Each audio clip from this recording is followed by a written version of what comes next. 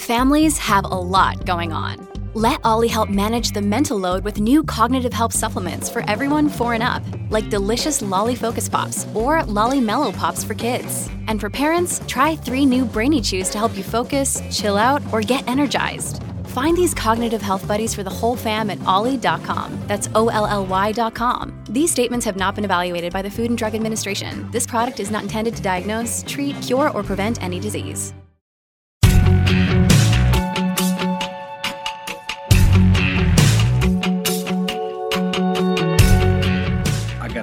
With a bumper sticker that says "Born Hard." I bet you do. Guess that movie and you get a pat on the back. Welcome to Mama Mystery. I am your host, Kelly. And I am your co-host and Kelly's dazzling genius husband, Austin. Okay. So the anyway. Titanic is a big boat that went splash. That's still funny. If you missed the last episode, you missed out on a good laugh. Yeah, it was. And we still haven't gotten that person funny to come forward yet. Yeah, we still don't know who left that review. You know what? I have an idea. You know what, guys? I don't even have jurisdiction to do this. But if that person can tell us who they are and prove it, you get a free Patreon membership for 1 month. You did not even ask me. I know. I don't even have jurisdiction. This isn't even my podcast. Oh my God, Austin! I'm just kidding. I don't even know if I can do that. I mean, I don't really know. But if I can, then I will. We want to identify you because I want to know if you're, what you're doing in life. I hope you're using those writing skills, that sense of humor. Okay. Anyway, on to today's episode. I'm sorry for crossing my jurisdiction. Today's episode was recommended by Ashley Lovely. If that is really your last name, that was your name on Instagram. Lovely. If that's really your last name, that's pretty cool. That's pretty cool. Kelly loves listen to that person's name. It sounds cool. You know when you're a little kid and you write stuff? I think I know someone named London Loveless, and I was like, oh my God, that's a rock star name. Or a porn star name. Well, I hope she's not listening. Well, sorry if she is. It doesn't matter. It's a cool ass name. Yeah. Anyways, do you know when you're a kid, did you ever do the things where you write on a piece of paper and you're like, that's a 7th grade A. No, that's a 5th grade A. Maybe that was just my class. Maybe, but you still write your A's like a middle school girl with like the hump on the top and then like you bring it down and then you do the loop. That's like how I did it in middle school. Okay. So much extra time. Okay. Well, let's get into the show. I'll just screw off. So the reason I brought that up was because oh my God, I don't even remember why I brought it up now. Cool. Oh, because you sound like that whenever you say that's a cool name. That person has a cool name. Austin. All right, let's get into the show. All right. I'm setting the mic down, folks. Oh my God, he really did. Before we get started, I want to apologize for sounding so congested because I probably sound like, I don't know, someone who can't breathe out of their nose because I can't. So super sorry. I apologize for something that I can't control. Deal with it. And also we have some new Patreons to thank, and there's a lot. Super excited for this. So Beth Davis, Chelsea Jago, Nicole Murdoch, Shanda Parrish, Daisy Fritsch, Erica Moore, Sammy Jo Howard, Jessica Carlskin, Amanda Hux, Lydia May, Tiara Schrombach, Lindsay Verbick, Katie Mays, and also Taylor McDowell and Griffin. Oh, and Jennifer Schultz. Damn, that's a lot. We are growing and showing, friends. We appreciate it. That is so freaking awesome. Thank you guys so much. And Kelly's talking about it, so she's a grower and a shower. Yep, that's what we do in this house. Anyway, so today's case is about a man named Kevin Bacon. You might be familiar with that name because it is the name of a famous actor, but or because you like bacon. No, but we would be thinking of the wrong person because we are talking about Kevin Richard Bacon, who was born November 28th, 1994 in Lansing, Michigan, to parents Carl and Pamela. They moved to Schwartz Creek, Michigan, which is a really small suburb of Flint, when he was little. And in 4th grade, Kevin met his best friend, Michelle Myers. They became instant best friends. They maintained this friendship for like 20 years and eventually became roommates as they became adults. So Michelle loved Kevin's openness, his transparency. He was confident, and he was a gay man who was strong-willed, confident in his choices. He was attentive, compassionate, caring. Sometimes he did struggle with his mental health, but he was very open about that, and he did seek help. So he took a medication for that. No shame in that at all. Kevin was also known to always be putting people first, especially his friends and family. And I feel like it's common for people like that to kind of put themselves on the back burner. So I'm just glad that he sought help for himself. And let that be a lesson to any of you who may need to put yourself first sometimes.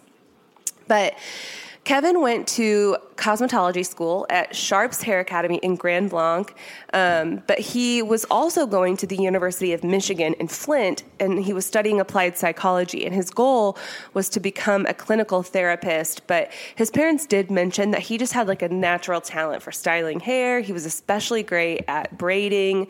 From the age of 12, if he would come upon a friend with hair long enough to braid, he'd be like, hey, let me braid that hair. Yes, probably in that same accent. I knew you were going to say that. Yeah. He was fascinated by runway styles. He dreamt of styling hair for fashion shows someday. So he was very into just beauty, hair, makeup, all that stuff. So while in school, he worked at a few different hair salons, and he experimented on himself even with bold hair colors and makeup trends. He was 6'2", so a pretty tall guy, and he was tatted up with tattoos that all held a lot of personal meaning to him. He even had some tattoos honoring the famous YouTube star Jeffree Star. Have you ever heard of him? I have. You have? That really surprises me. With as little as you know about everything, it surprises me that you know about Jeffree Star. Yeah. I've heard you listening to him. Go ahead. I didn't say it. The review said it. Drop it. Okay, so anyway, he also had cats named Smokey and Fuzzy, and he also had a dog named Hannah. Gosh, there's a lot of details about this guy. So sweet. I'm just trying to introduce you to who he is, round him out as a person. Okay. So Kevin was single, and in a small town, or even just in today's society, it can be hard to meet people organically. So many other singles, like Kevin, turn to online dating. But here's the thing about online dating. Anybody can make a profile, and it requires no background check. So literally anyone with just an email address can create an account. So this is really troublesome because it requires people to do their own investigating, but people can also lie about their names. So it's just a really risky business, and you never know who you're really meeting on these dating apps. And it's actually been statistically proven. I always have trouble saying that word. Really? Yeah, I always stutter when I try to say it. Statistically proven that crime rates, especially sexual assaults, have gone up since the creation of these dating apps. Catfish. And Catfish is a big TV show, and that probably all ties in. But anyway, Kevin's dating app of choice was an app called Grindr, which, if you don't know, it's an app for gay, bi, trans, and queer people. It's location-based, so it shows you which users are near your current area. And from my understanding, it's kind of like a hookup app, so like Tinder for I think more people LGBTQ. are probably, if I had to guess, that more people are probably on it to mingle rather than to find a real relationship. Yeah, for sure. Yeah, they're just kind of looking to hook up, but just hit it and quit it kind of situation. You know all about those. What? Just kidding. His face. What? Keep going. So anyway. One more rude comment to me and I leave. Okay. So on December 24th of 2019, Kevin met someone named Mark Latunsky on Grindr. He told his roommate Michelle that he was going to meet up with someone and that he would check in later. He left his apartment around 5:30, and about an hour or so into his date, he texted Michelle to let her know that he was having a good time and that he didn't know when he would be back. He told Michelle that if his mom called, to just tell her that he was sleeping. And then at around 6:20, Kevin's phone was turned off.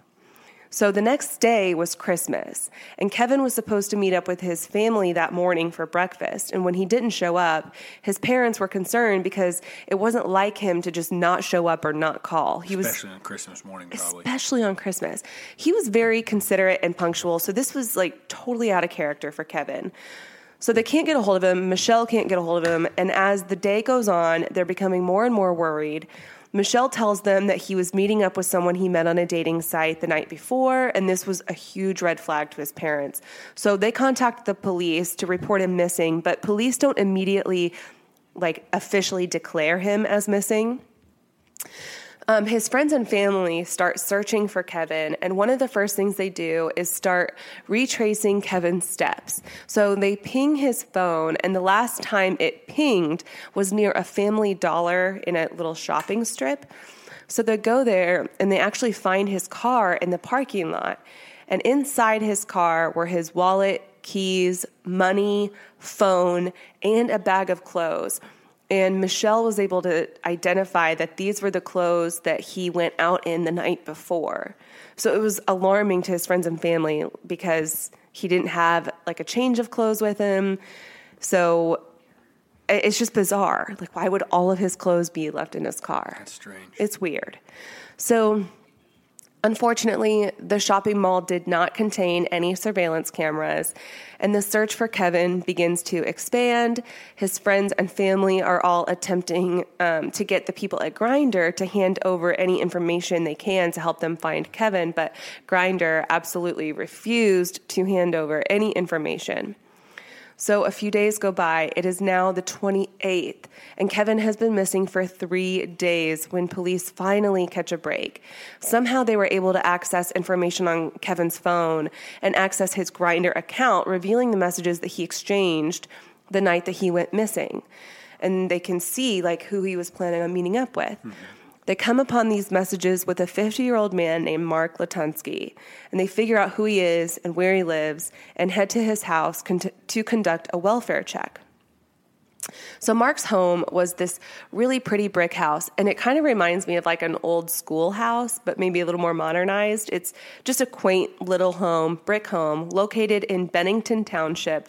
It sat back on a property not near any other houses, so it was a little secluded. Mark Latunsky, a little bit about him. He got his master's in chemistry from Iowa State, and when he left, he actually sued the city of Ames for the $1 a month charge for sewer, claiming that it was unconstitutional. He sued Ames, Iowa. Yeah. For $1. For $1 a month for the time he was there. On what planet does that make any...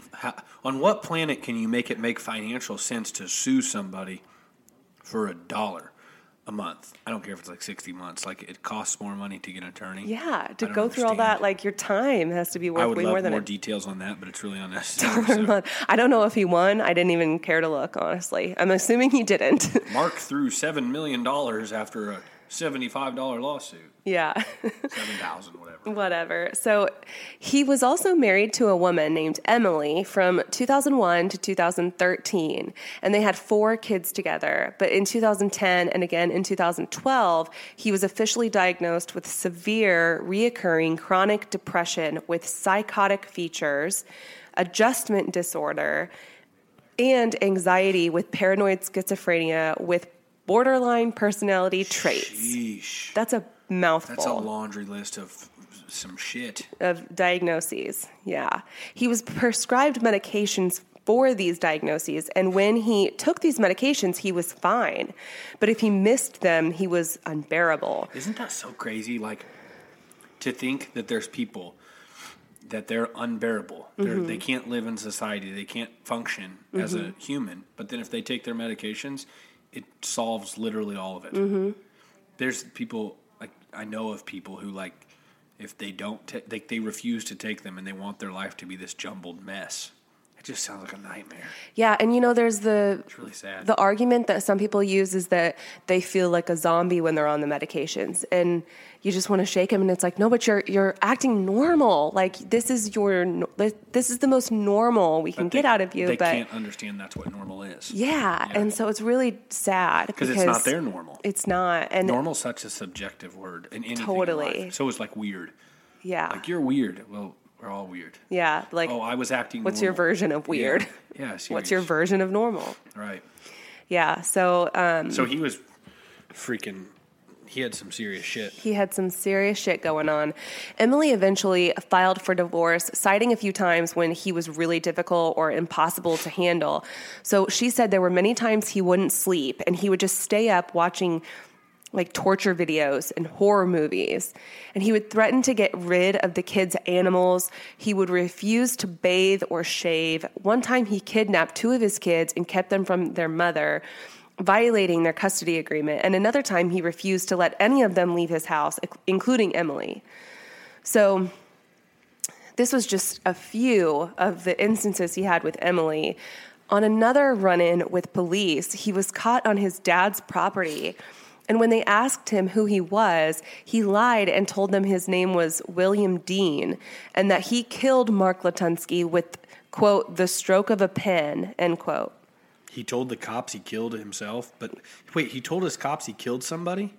Yeah, but it was himself? But it was him. And I don't know what that means by the stroke of a pen. And what would have happened? Like, did they not say, well, you're under arrest? I don't know whatever actually came of that. I don't know if anyone came and vouched for him, like, no, listen, he's got some issues and he's unmedicated. But that was just one of the other instances that he had to run in with police. So sounds like a heck of a guy to meet up with on Grindr. Yikes. Gosh. So when Mark and Emily divorced, he moved on from Emily and married a man named Jamie Arnold. Their marriage lasted about 5 years, but they separated prior to Mark's run-in with Kevin because Jamie said, quote, Mark started saying some very unusual and unreasonable things, accusations. He claimed that the neighbor was polluting our water. He claimed that his family was not his family, that his biological family was not his, that his children were not his. He said, I can no longer bathe in the house because it was toxic, unquote.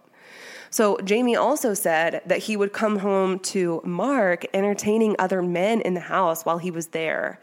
And I'm using entertaining, I understand. You know what I mean.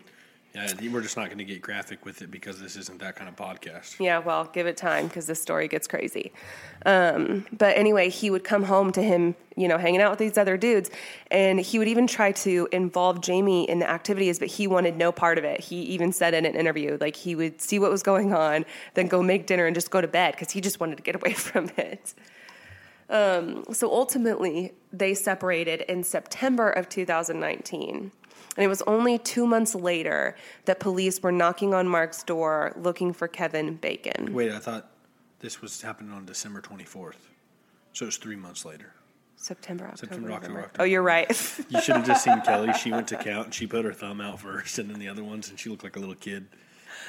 All right, so 3 months later. I'm sick. Leave me alone. I'm going to blame it on that. Guys, Kelly's so much sweeter when she's sick. Thanks. Okay, so anyway, when Mark answered the door, he was wearing nothing but a leather kilt. And Mark... That's the picture on the Instagram. That's the picture on our Instagram. I don't know if it's the same one. Maybe he owned a variety of leather kilts. Who knows? But Mark is Next time you walk in the house, I'm going to have a leather kilt. Please, God, no. God, please don't. All right. Absolutely not. No. Leather chaps? No, thank you. May I continue? He's getting ready to leave. So, okay, Mark is a pretty big dude with this, like, really long beard. And I feel like he almost resembles, like, a cross between, like, a Russian and a Viking and, like, maybe a warlock. And you just, like, swirl them all together. And you have Mark Latunsky. I don't know. He's a interesting fella. I think he's creepy looking. I put a picture of him on our Mama Mystery page in case you're curious. And he would, like, put his beard in all these different ponytails. I don't know. You just have to look him up. He's just a weird dude. But when police told Mark that they were conducting a welfare check, he let them in to look around. And he was just totally nonchalant about it. He's like, yeah, come on in. And it wasn't long before they discovered a trapdoor leading to a hidden room in his basement. Weird as heck. That's when they found Kevin Bacon dead, hanging from the rafters in the ceiling, upside down and completely naked. So Mark was immediately arrested and admitted that he stabbed Kevin in the back And when that didn't kill him, he slit his throat. Then he said he tied a rope around his ankles and strung him up from the ceiling. And he also admitted that he noticed it was a new moon that night. And usually he has Rocky Mountain oysters, or you know what those are? Bull testicles. But since he didn't have any, he figured he would just cut off Kevin's testicles, cook them up in a frying pan, and eat them. No way. And that's exactly what he did. No way. Yes. Holy shit. Yeah. Yeah. So he also admitted that if he had had more time, he would have continued eating parts of Kevin's body. And Mark's version of the story went like this. So Mark said that he and Kevin started chatting on Grindr and they agreed to meet. He said Kevin really wanted to live out a fantasy, which was to meet him in a public place, and then Kevin would get completely undressed and get into Mark's van wearing nothing but a blindfold, earmuffs, and ankle and wrist restraints. So if this is true, it might explain why Kevin's clothes and belongings were found abandoned in his car. There were not any signs of struggle or foul play in or around his car. So I guess it's truly impossible to confirm if this story was true or not. I'm not inclined to believe anything Mark says, but I also know some people just fantasize about weird shit. So I'm not here to judge. Like, who knows? But I'm judging. I don't care. And you know what? There's going to be about 4% of listeners that think I'm an asshole and 96 that say, yeah, that's freaking weird as shit. Yeah. I'm judging. I don't care. I'm not going to sit here and go all politically correct. I'm not judging. That's a dumbass move. And I still feel bad for the guy. He got his testes eaten and he got killed, and it's horrible. But you're talking about a person that decided to get in a car with a stranger and said, hey, before I hop in, I'm going to get naked and have you blindfold me and put wrist restraints on, and we just met. And no, I'm judging. That's a screwed up deal. Yeah. So if it's true, I agree with you. It's a very poor choice. Okay.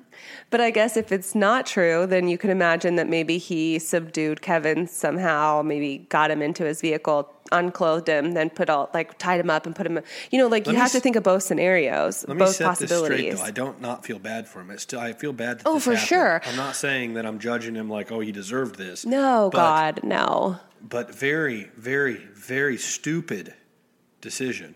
Yeah, if that was the decision. If that was the decision. Because we don't know for sure if that's really what happened. I wasn't there. Yeah. So you just don't know. It could go either way. Yeah. So anyway, either way, it doesn't matter. It doesn't matter because it happened. So Mark said Kevin rode in the back of Mark's vehicle all the way to Mark's house.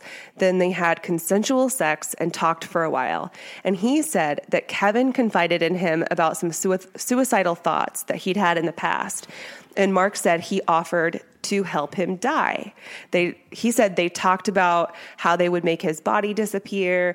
And Mark said that Kevin wanted his body to be repurposed. So Mark told him he would grind up his bones to use them in the soil of a tulip garden, and that he'd use his other organs to grow chestnuts. Man, this dude is a Looney Tune. I mean, you can't get much more random than this shit. And detailed as all get out. That's what makes me think it's a lie, because Mark is known to have these psychotic tendencies, these psychotic features that go along with his paranoia and all this shit. And it just makes me think, there is a screw completely missing. It's not just loose, it's gone. And all of this stuff is just rattling out of his mouth, and who knows what to believe. I don't believe any of it. I don't believe that Kevin wanted to die. I really don't. I don't think he would have wanted to die in such a way to leave his family like that on Christmas. I don't see that happening. The way he talked to Michelle before he left, the plans he intended for the next day, Christmas morning, I just don't believe it. Right. So I believe Mark is just full of shit. But police intercepted a package that was meant for Mark. It was heading to his house, and it was a dehydrator that Mark said he planned on using to turn Kevin's muscles into jerky. So Mark was charged with open murder and mutilation of a body. He was assigned a public defender, and during the arraignment in front of a judge, the judge asked him to confirm that he was Mark Latunsky, and he said, "No, I am Edgar Thomas Hill, and Mark Latunsky is my nephew." It's kind of late. Say that, and you're gonna, what the hell? Yeah, and apparently this like genuinely confused some people, like maybe in the media or just people in the community, because they're like, wait, are we sure you have the right guy? And they had to be like, yes, it's him. He's just, he's off his fucking meds. When you say that, it makes me think like the other stuff is more likely to be a lie, just because he's a compulsive liar. Yeah, but it's hard to know if he's like a compulsive liar or if he just believes these things to be true because he's psychotic. What if he actually believes these things? That's what I'm saying. Yeah. Like all these mental issues he has, like he probably believes these things to be true. Man. So with this, Mark's competency to stand trial came into question. So he was sent to the Michigan Center for Forensic Psychiatry, where he stayed until he was deemed competent. So I'm guessing that they kept him there until they were able to get him back on his meds and thinking relatively straighter. But there's something important to add here. Kevin's attack was not an isolated incident. Just 1 month before Kevin was murdered, a neighbor called 911 after seeing Mark chasing a 29-year-old man who was running from Mark's house wearing nothing but a $300 leather kilt. When police arrived, the man told them that he had been chained in Mark's basement but ran after becoming, quote, spooked. And when they questioned Mark, he said he was just concerned about getting the $300 kilt back. That's all he cared about. All he wanted back was his kilt. Nobody ended up filing a complaint or a police report because everything that happened in the house was apparently consensual. And except for the stealing of the kilt. Except for when he escaped with the kilt. So then in October, just 2 months prior to Kevin's murder, a man was visiting Michigan from New York, apparently on business, and he called 911 after he escaped Mark's basement. He told dispatchers that he met Mark at a bus station in Flint, and he said, quote, "We went to the store, had a soda. I woke up in the basement. He obviously drugged me." The caller said he didn't want to pursue legal action. He said, quote, "Just get me the fuck out of here so I can go home," end quote. And I have heard of this, like people not wanting to press charges when they live out of state because they don't want to have to like come back and testify and whatever. But just think, had you done that, maybe it could have changed the trajectory for Mark's life and Kevin's life.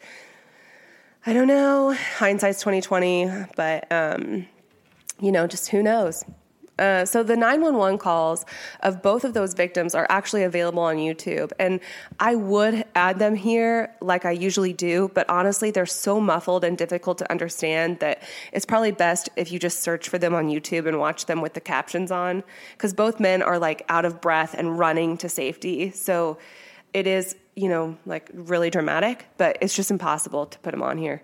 So anyway, in my opinion, what happened with Kevin Bacon was something that Mark was probably attempting with at least 2 other victims that we know of, which in my opinion indicates premeditation and leads me to believe that Kevin never actually wanted to die because these other 2 victims didn't want to die either, but found themselves in very similar situations that just didn't go as far as Kevin's. And also, if Kevin really wanted to die, then why was he stabbed in the back? When a victim has wounds on their backside, it indicates that they were either unsuspecting or they were trying to get away from someone. So like, for example, if someone is shot in the back, it's hard to claim that you shot that person in self-defense because you wouldn't need to defend yourself from someone who's running away from you, right? Mm-hmm. That's a good point. So Mark Latunsky's murder trial has yet to begin for a couple of reasons. COVID-19 is setting so many trials back, especially jury trials, but also Mark's competency keeps coming into question. His public defender, Douglas Corwin Jr., said, quote, "He had prior delusional thoughts and that these thoughts involve conspiracy theories that involve judges, nations, and royal bloodlines. He still has those same delusional thoughts and cannot separate delusion from reality." He goes on to say, quote, "The center succeeded in obtaining better behaviors from the defendant, but the underlying reason he was determined to be incompetent is still present," end quote. However, Judge Ward Clarkson ruled on October 5th of 2020 that Mark Latunsky is mentally fit to stand trial. If it weren't for the pandemic, his trial would likely start right around now. But as of now, Mark's lawyer says that the defense would enter a plea of not guilty by reason of insanity, and that Mark will probably be hospitalized. Man. So yeah, it's yet to begin. I wanted to mention one more thing. I mentioned earlier that Kevin had tattoos honoring Jeffree Star. And I wanted to point out that when Jeffree Star got wind of what happened to Kevin, he reached out to the family and donated $20,000 towards his funeral expenses and his GoFundMe page. That's cool. And he also encouraged his millions of followers to do the same and help out. And the last I looked, it reached 37,000 and it was shut off. I don't know if it was shut down because it reached a goal or if it just shut down because it's kind of older. I don't know. But anyway, I just thought that was cool that he did that. Yeah. So what have we learned from this case? Well, I think everybody knows you need to be incredibly careful when you're meeting new people, especially when you have no mutual friends, like when you meet someone on a dating app. So if you're meeting someone for a hookup, tell someone where you're going, when you'll be there, when you'll be back, give as many details as you can, and leave your phone on you and turned on. Meet in public places first and use your best judgment.